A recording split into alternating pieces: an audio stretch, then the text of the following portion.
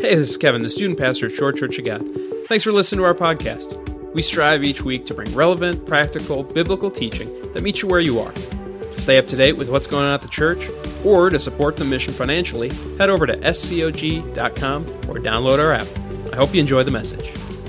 Good morning and welcome. We are continuing a series in James, Practical Living in James. This is such a fantastic series. I think this is week 9 of the series. This is now officially the longest series I've ever done.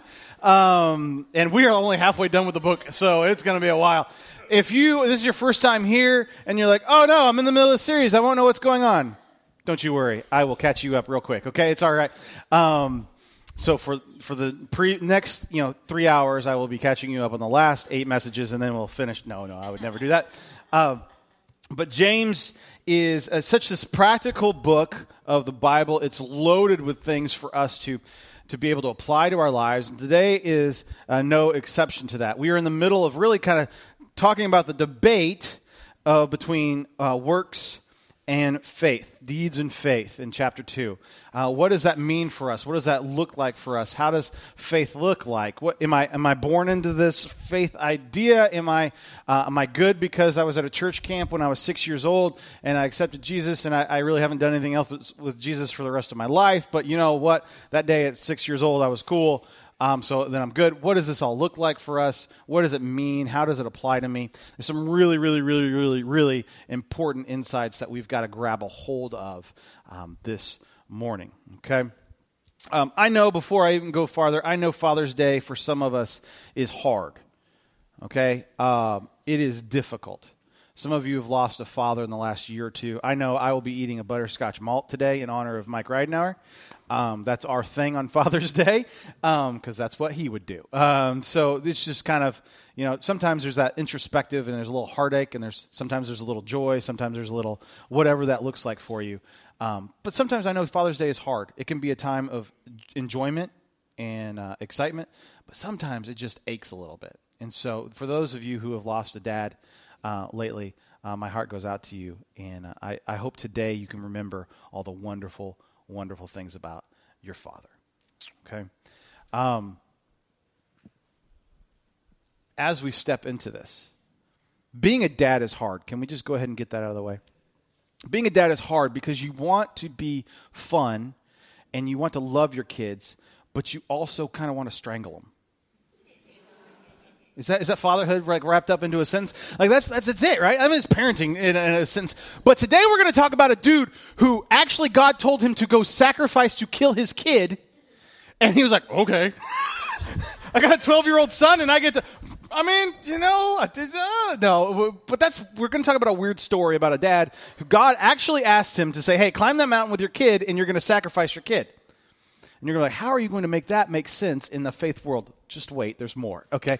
It's really one of the most important messages in the Scripture about parenting.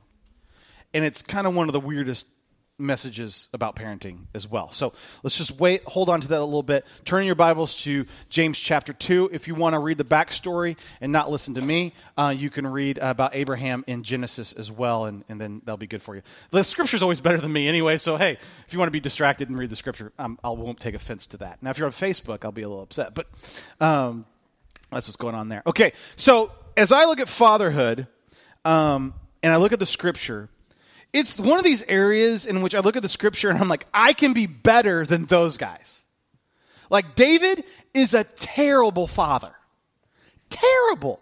His son tries to kill him on multiple occasions. Like, so far, we're doing okay with Bowen. Like, he hasn't tried to kill, not that I know of. We're doing okay, right? So, hey, I could be a better dad than David. The man after God's own heart. I can one up that guy. Like all these guys, these prophets, They're terrible dads.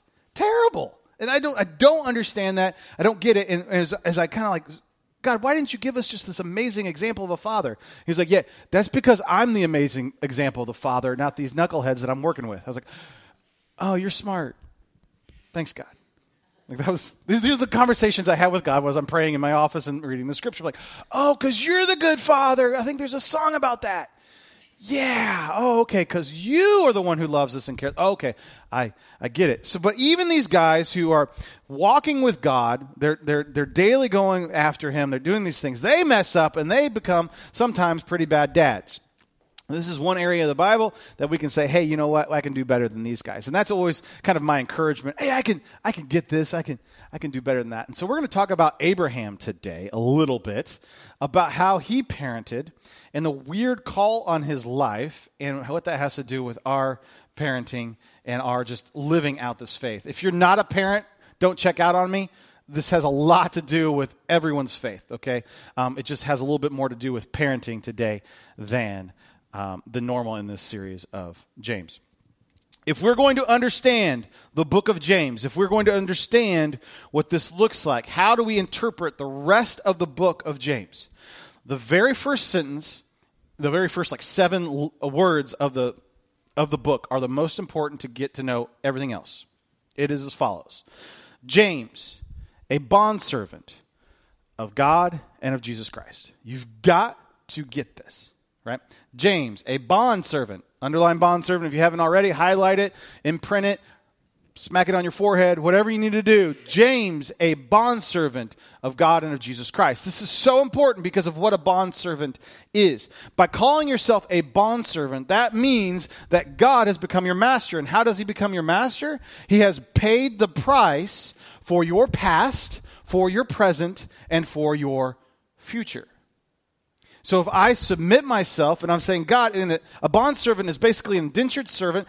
I would come to somebody and say, I need you to pay the price for me so I can get out of debt, I can get out of jail, I can get an education, whatever that looks like. I want you to pay the price for me, and then my future belongs to you.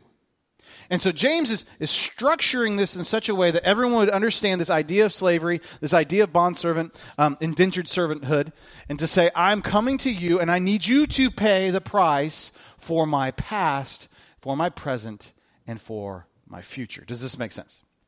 Okay, we've said that a lot of times, but folks, this can radically change the way in which we view even our relationship with God. The idea that I am a bondservant of God. Now, God has also set us free and made us co-heirs with Christ. He is the good Father. He is the amazing Master that says, yes, I will pay the price for you, but I also have a new future for you, and I will set you up. You are no longer slaves. You are a co-heir with Christ, which is this awesome thing, but we still have to have the mentality that God has paid. We can't forget that God has paid the price for our past and our present and our future. And honestly, I get a little cranky. I get a little pity party. I get a little trying to tell God what to do. And I remember that I'm a co-heir with Christ. And I forgot that He paid the price. I'm probably the only one in the room, right? I'm the only one that gets cranky with God and get entitled and stuff, right? Cool? Okay. Yeah. Everyone's like, not me. I don't ever do that. That's what I do, and probably have to deal with that this morning. I have to deal some with this idea that God owes me something. Because as we look at Abraham and the story we're going to look at in the Scripture, Abraham could really, really, really, really, really tap into the idea that, yeah, God, you're asking too much. You owe me this kid, and that's a tough place to be. And so we're going to step into what that looks like today.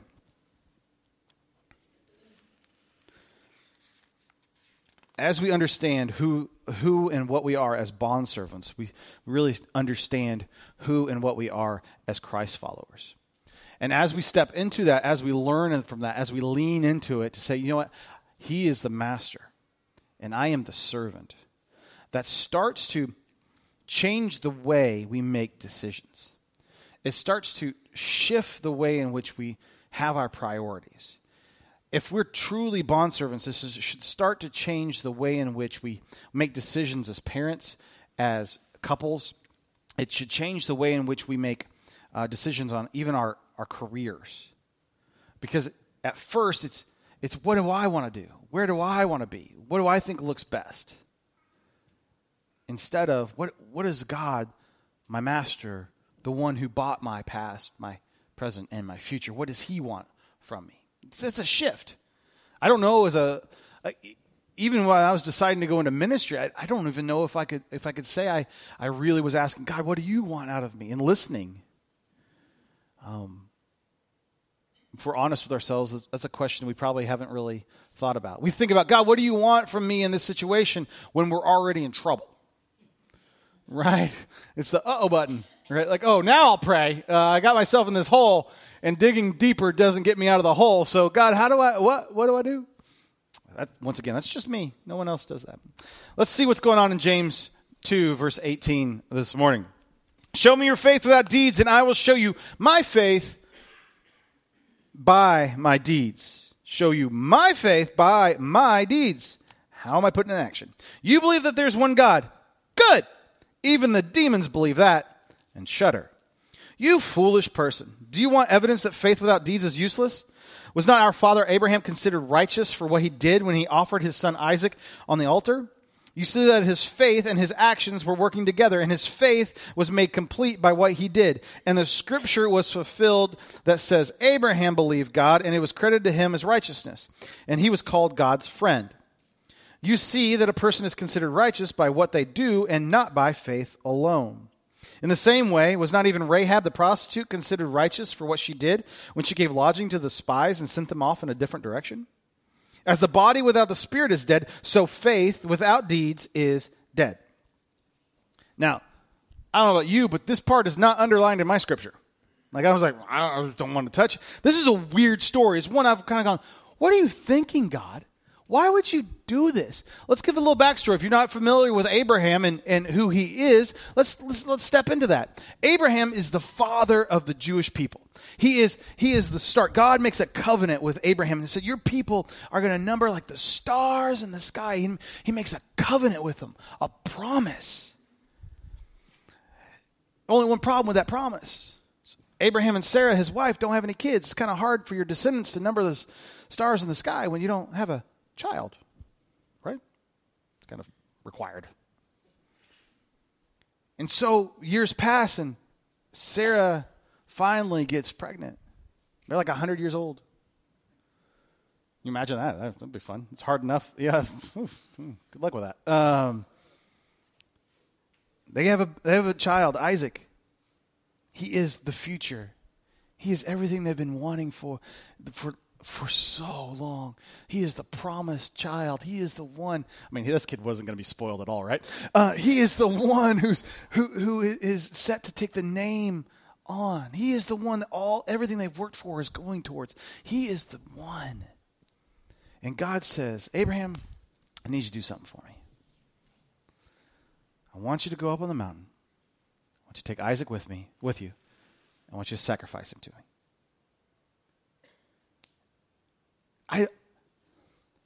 I can't imagine what that would have felt like. This is my child. They've been barren for years and years. And their cry of their heart has been, I want this baby. This is the promised one. Like, Bowen frustrates me, but I'm never to the point of like, oh yeah, let's kill him, right? Like I was thinking about this. I just teared up in my office thinking about, God, don't ask my son of me. This is my boy. And so Abraham, we know the rest of the story. We know what's going to happen. Abraham has no clue what's going to happen. And he's walking up there. You can imagine the 12-year-old boy getting distracted by every scorpion and snake and everything on the way. I'm like, come here. Okay, it's getting easier and easier. That's the way they walk. No, they walk. So they walk up and they walk up and they walk up. And time comes for the sacrifice to be happening, and Abraham's getting ready to do this. And Isaac's like, where's the lamb? And he's like, God's going to provide it. It's cool. We got this. Can you imagine the thought process of that? And there in the thicket is a ram stuck with his horns, and God had provided. I have a problem with that story. God, that is so mean. That is so cruel. Why would you tease people like that? Why are you playing with Abraham? Could you imagine Sarah? Could you imagine the mama? Woo, buddy. Could you imagine her in the tent? And this is before Tums, right? It's like this. Could you imagine her waiting and going, how is life going to be? My boy. My boy. I was there when the angel said I was going to be pregnant. I laughed at him, and he's the miracle. What is happening? Can you imagine that? And I think about that, and I go, oh, that's so cruel. I've had a child. I almost lost Kendall when she was 3 months old. And those moments, that time, I just want to puke, like, to be real moments. To think about that's what they're going through with every step of the mountain. And Abraham is saying, you know what? Isaac was given to me, and I give him back to God. And a weird, hard story becomes one of obedience. Because Abraham understands something that I don't understand, that I'm trying to understand. And I think it can change the way in which we view all of our parenting. That parenting is not a right, it's a privilege. God has given us this amazing opportunity to say, hey, you get this responsibility. I've given you this responsibility. The miracle of life has come to you, and you are privileged with this responsibility. But I am still God. See, God had to miraculously give them Isaac. And it's not like God, who provides all the miracles, could say, here's another one. But when I feel that I'm on the same plane as God, I have a problem with that story. When I remember He's the master and that it's all His, everything, my children, my job, my grass in my property, everything in my bank account, everything that's not in my bank account, everything is His. When I have the mentality that it's all His, that everything I've been given is a privilege, not a right, my life, my idea starts to change a little bit. I start to understand where God's coming from in this. Because out of this test, out of this crazy, crazy, crazy challenge, this is a moment in which God transforms Abraham on this moment. That mountaintop experience is one of the most foundational shifting of who Abraham's going to be. Because if you can trust God with your very son and say, God, I don't know what you're going to do at the end of the day. He doesn't have the writing on the wall. He's not like, God's just going to pull a fast one on me. He's going to be like, psych! Here's a ram. You're okay. He has no idea. He just knows I'm going to be obedient with God. There's things in our own lives. There's challenges that we're facing. There's things that we have no idea how this is going to come. God may be calling you to change jobs. God may be calling you to go to a school that you're like, I don't know why I'm there. I don't know how I'm going to afford it. I don't know what that's going to look like. God may be calling you to all kinds of interesting things. And you're like, God, the list of excuses because of inconveniences, or this is not how I wanted to plan out my life, is really, really big. So God must be wrong. There's a problem with that. Is that makes us God and not God. We have an issue there that we have to deal with in our own lives. Are we viewing the things that we've been given? Are we viewing the things in our life as privileges or as rights? My son was given an extravagant gift this week. He was given an iPad. And my son gets very tunnel vision on whatever he thinks is his. So if it's a video game or a Pokemon cards or whatever it is, it's like the rest of the world's like, Bowen. I could slap him in the back of the head. He's not coming out of it. It's like, get out of this. You know, he's just there, right?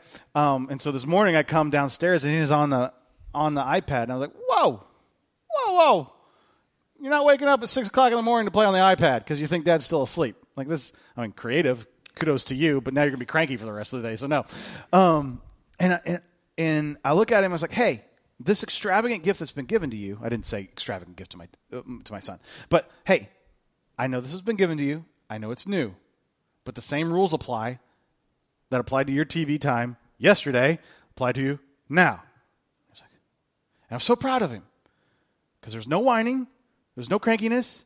There was no fine or it's mine or any of that. He just gave it back to me. I was like, yes, I don't have to kill him today.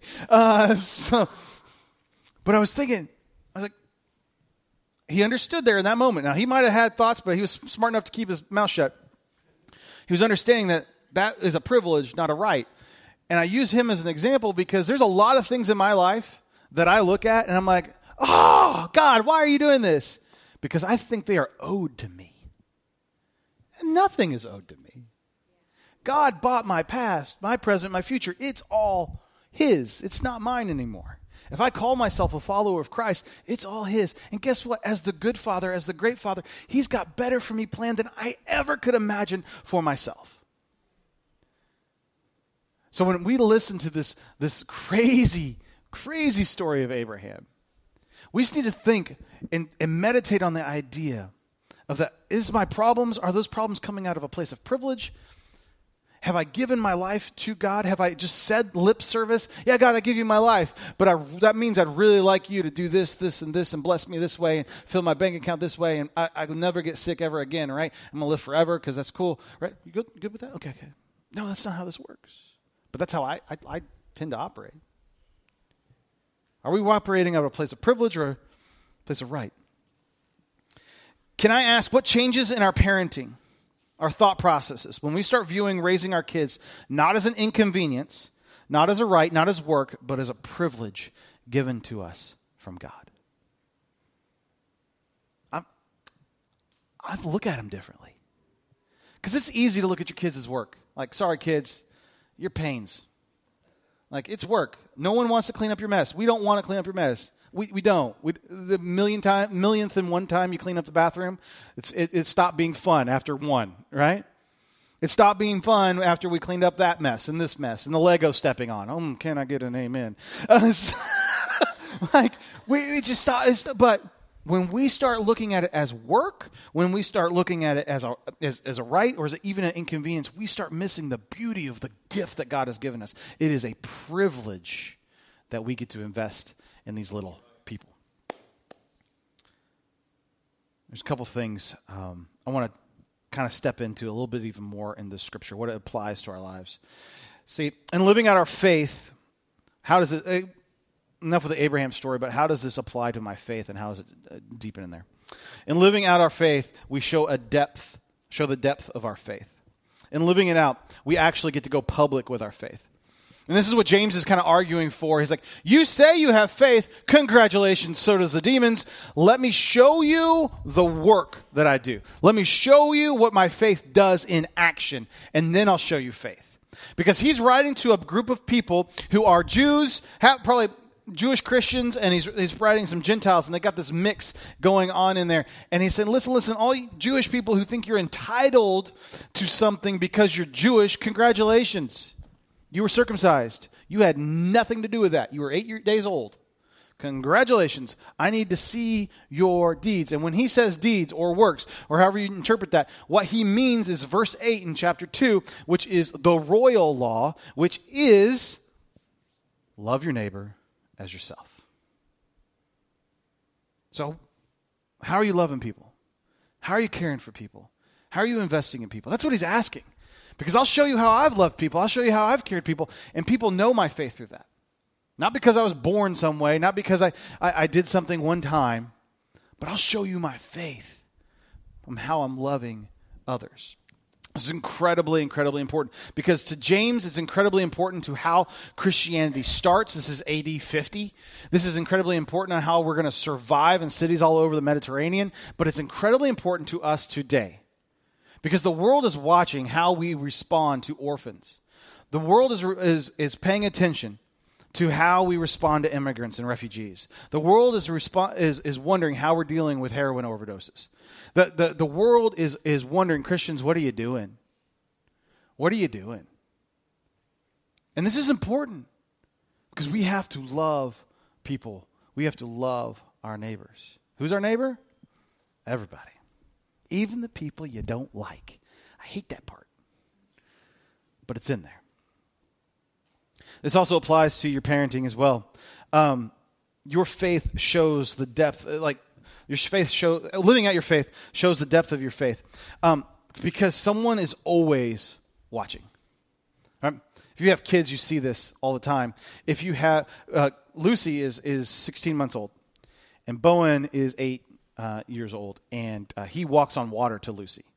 Kendall, she's like, well, I'll take her or leave her. They'll get closer later when there's makeup involved and stuff. But right now, she wakes up in the morning, Bobo, Bobo, Bobo, Bobo. She goes to bed at night, Bobo, Bobo, Bobo, Bobo, Bobo. If Bowen goes and grabs a ball and throws it at his sister, Lucy will go grab a ball and throw it at his sister. If Bowen eats a Cheerio, she will eat a Cheerio even though she doesn't even like Cheerios. Like, she watches it all. And when we see that, our faith works the exact same way. If we're living out our faith, it is catchy. People are watching all the time. When I was a youth pastor, we had a small room with no chairs, and the kids would crowd. I would have to preach. I would have to stay still because there wasn't any room. I'd step on a kid, and I would be standing here, and they're all crowded around me. And the kids, this is when smartphones just first started, so it really creeped me out. And all of a sudden, I started preaching. Their smartphones came out, and all these little lights, because it was dark in there. These lights come on. I'm like, what is happening? And at first, I really was creeped out by it. I didn't like it at all. And then I started realizing they want to capture this moment. They want to capture this. Because maybe I'm the only one that's speaking life into their lives as a 15, 16-year-old kid. Maybe that's what's going on. And when I started realizing they wanted to capture this, they wanted to share this, I was like, oh my. The responsibility got even thicker. The responsibility got heavier. Because as we speak, as we teach into people's lives, as we live our lives, as we do this whole faith thing and live it out loud, it has reverberations because someone is always watching. And it matters. Second thing I wanted to bring to you was, in living out our faith grows. When we take that step of faith, when Abraham goes up and is obedient in faith, after that, he is a changed man. His faith is so much deeper and wider because God was with me. He's present with me. Even when I was obedient, my faith grew. Some of you, we could ask stories and have stories and stories of how you were obedient in a tough time and how your faith grew in this. This is another thing as we show our children and the people around us, the people even at work or whatever our circle of influence is. Sometimes obedience doesn't make any sense. It may look weird. Why are you taking a job? You're losing half your paycheck? Because I really feel like this is where God wants me to be. What kind of weird God are you serving? That looks funny to the American dream. That looks out of place. Because it's going to afford me less travel time. Maybe because I'm going to actually be at home with my family. I actually see my wife once a week instead of have a roommate. Who knows what that looks like for you. But the obedience grows the faith, and it shows, and it has ramifications. Obedience sparks growth. And finally, in living out our faith is proved. Living out our faith is proved. When you live out your faith, your coworkers, your neighbors, your kids see what the words actually mean. You can listen to me preach for hours and hours and hours, and I can contradict and ruin my witness in about 30 seconds of you guys seeing me in my neighborhood. Right? Same thing with you. You can be like, oh, well, Bobby, you need to read your Bible and you need to love Jesus. Yeah, Dad, but you beat me every night. Living out our faith is proven. We have to be so mindful of where our priorities are. And I think it still goes back to the Abraham story. When we look back at the Abraham story, are we viewing the things of our life as privilege? Or are we looking at the things and the ideas and the actions of our life as rights? We're pretty big on rights in America. It's a pretty big deal. But as a citizen of the kingdom of God, I've forfeited all my rights. I am a bondservant of the Most High King. And with that, I get incredible privilege, but I've forfeited all my rights. Living out our faith is proven. As we go from this place this morning, there's some questions I want to ask you. I want you to kind of ponder on and think about. The first is this: how are you living out your faith now? in this moment, if you examine this past week, has your faith made any impact on the decisions you made, the choices you did, or were you kind of just like you put God on Sunday and, well, I came to church, Jared, that's how I did. And you know what? That's an answer. It's an okay answer. It's an honest answer. And that's where we can start to improve from, right? Some of us don't even want to admit maybe we kind of failed this week. How are you living out your faith right now? How are you doing this week? Second thing, how can you help your family be more active in living out their faith? How can you help your family? How can you motivate that? Now, that's the top down, you will do your devotions and you will do this. Okay, Dad. And you're scared of it and you don't get anything out of it because my relationship with God is based out of fear of my Father instead of out of love of God. Now, that would be a problem, all right?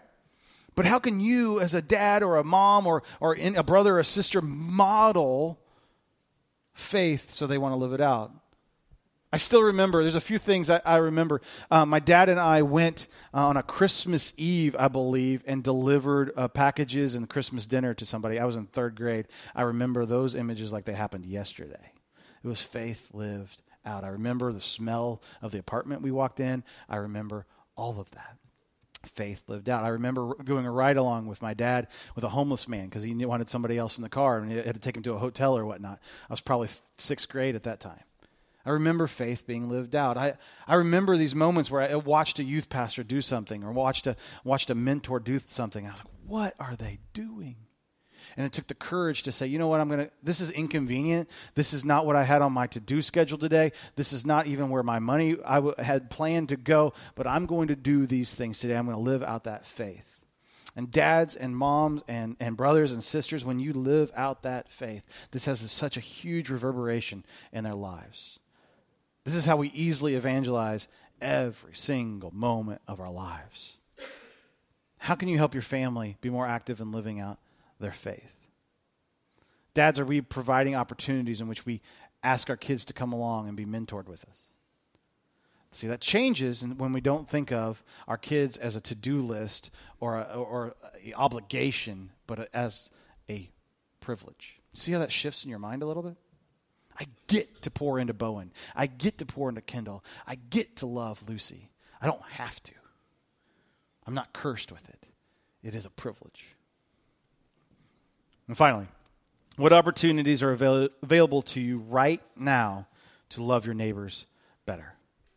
What opportunities are available right now to love your neighbor better? There's all kinds of opportunities. We have opportunities to love your neighbor better. My cul-de-sac is getting kind of close, and we're all taking different vacations at different times, and we're kind of trading off being the neighborhood watch for each other. We're trading off mowing each other's grass. We're trading off kind of like, hey, why don't you do this? Or I know so-and-so's going on vacation for a week, and they're trying to do that whole laundry thing. Have you ever tried to do laundry with kids when you're trying to go on vacation? It's fun, right? It's like, hey, why don't you send your kids to our house for 3 hours?